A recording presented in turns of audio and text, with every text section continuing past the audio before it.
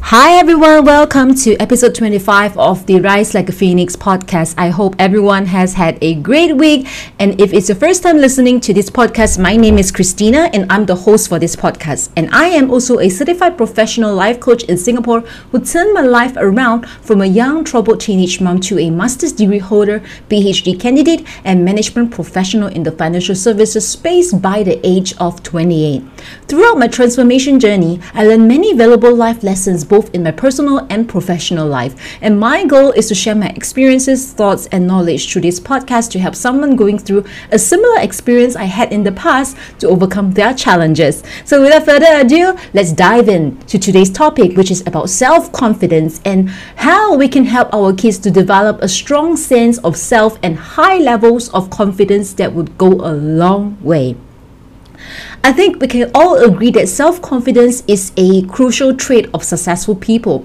You may not be the most talented or intelligent person in the room, but if you have great confidence and a determined attitude of I can do this, you'll be unstoppable. I have seen so many people around me climbing up the career ladder or establishing their own business that turned out to be very successful, even though they were not exactly the top student back in school. And neither did they come from a wealthy family. I have had the experience of both ends of the spectrums, so I can definitely vouch for the impact that self-confidence has on our lives. When I was young, I lacked confidence and was afraid of failure, worried about embarrassment, fearful of judgment, and what followed was a toxic cycle of self-fulfilling prophecy. Because I had low self-confidence, I approached each task expecting to fail. And when I failed, I told myself, see, I knew you couldn't do it. And that made me lose even more confidence. And as I grew older and did a lot of self-work, my self-confidence level skyrocketed. And I have this inner feeling that I can do anything. Even at work, when I'm tasked with a new project that I know nothing about, I just attack it with my can-do attitude, and somehow I always manage to find the right resources to acquire the skills or knowledge I need to complete the task. From observing my own self-confidence journey and those of the many people around me, I learned an important lesson. A person's level of confidence determines their success. Someone can be a genius or even the most qualified person for a job in terms of educational qualifications. However, they do not have the confidence that they can succeed. They may not even take on the job in the first place, right? If they don't have the confidence, do you think they will dare to take the challenge? And even if they do take it on, they most likely won't be able to perform at their best because of the lack of confidence. And I can't even count how many times I've seen so many talented people get stuck in their life simply because they do not have the confidence to go out there and get things done. Since self-confidence is such an important success trait, what better gift to bestow our children than helping them to develop self-confidence in their abilities? In my opinion, I think this is one of the most important things to consider in parenting. While we ensure that our children develop their academic and intellectual capabilities, we need to ensure that a sense of self-worth, self-esteem, and self-confidence is also taken care of. Today, I'm going to share a few suggestions that can make a huge difference in your child's confidence, which I am also practicing with my own 2 kids. Tip 1. Always tell your child, you can do it. Tell your child to say it to themselves when they attempt to complete a challenging assignment or upcoming exam. Tip 2. Refrain from criticizing your child when they attempt an activity. Don't correct them in a way that hurts them. It's tempting to correct a child when they quote-unquote do something wrong. For example, you watch your child doing their homework or coloring a picture and they are either giving the wrong answer or coloring out of the borders. And if you are a perfectionist just like me, you might be tempted to correct them right away and tell them to do whatever they are doing correctly. It's understandable, but please practice some self-control and don't do it. I don't mean that you shouldn't teach your child to derive the correct answer or teach them how to color within the borders, but please do it in a way that doesn't hurt their feelings. For example, you could ask them to watch you solve the problem or color your own picture and ask them to try your method. Praise them when they do it correctly and tell them how amazing they are. It's definitely much better than telling them bluntly that they are doing it the wrong way. Tip 3.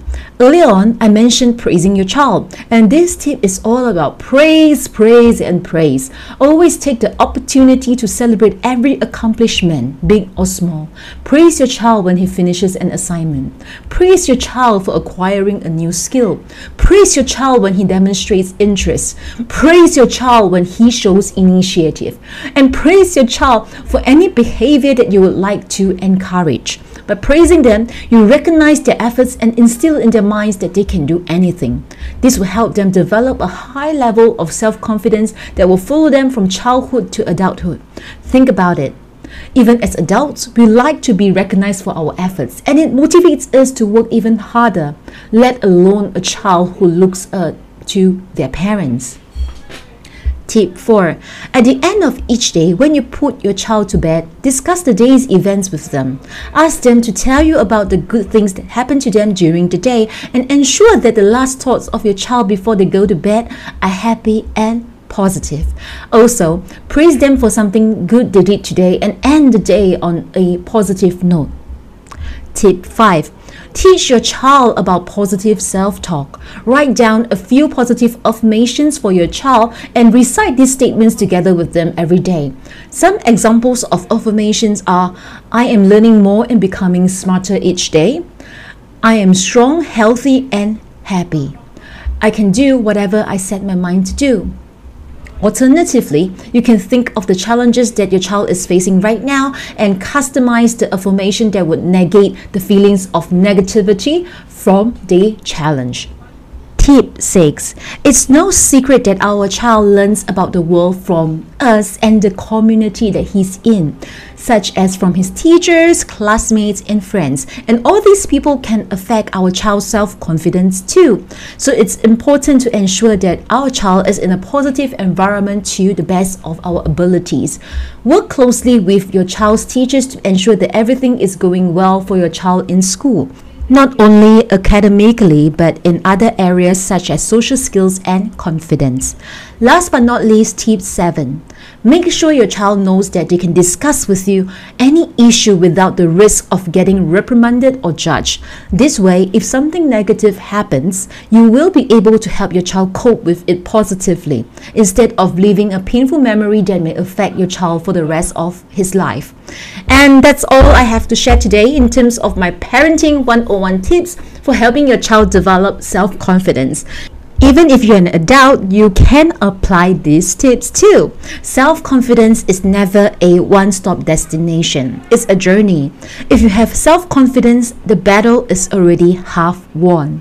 I hope you enjoyed this episode, and we are done for today.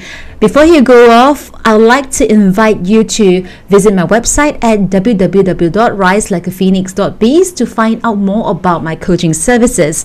Join me on my Facebook page, Rise Like a Phoenix 2021, for regular free content, and feel free to send me an email or message if you have any questions or if you'd like to connect. I offer a complimentary, no obligation 30 minutes consultation call for anyone who's interested to engage my coaching services. And if you'd like to support my podcast, you can make a purchase of my book, Change Your Mind, Change Your Life, which is a no bullshit guide to changing your life, which is listed on Amazon. This book is a great way to help you change your mindset and get started on your self-improvement journey. And it's only US $8, very affordable, so do check it out. And as always, I'll link all the relevant links in my show notes for your easy reference. Thanks for listening in, and I'll catch you again next week. Bye bye.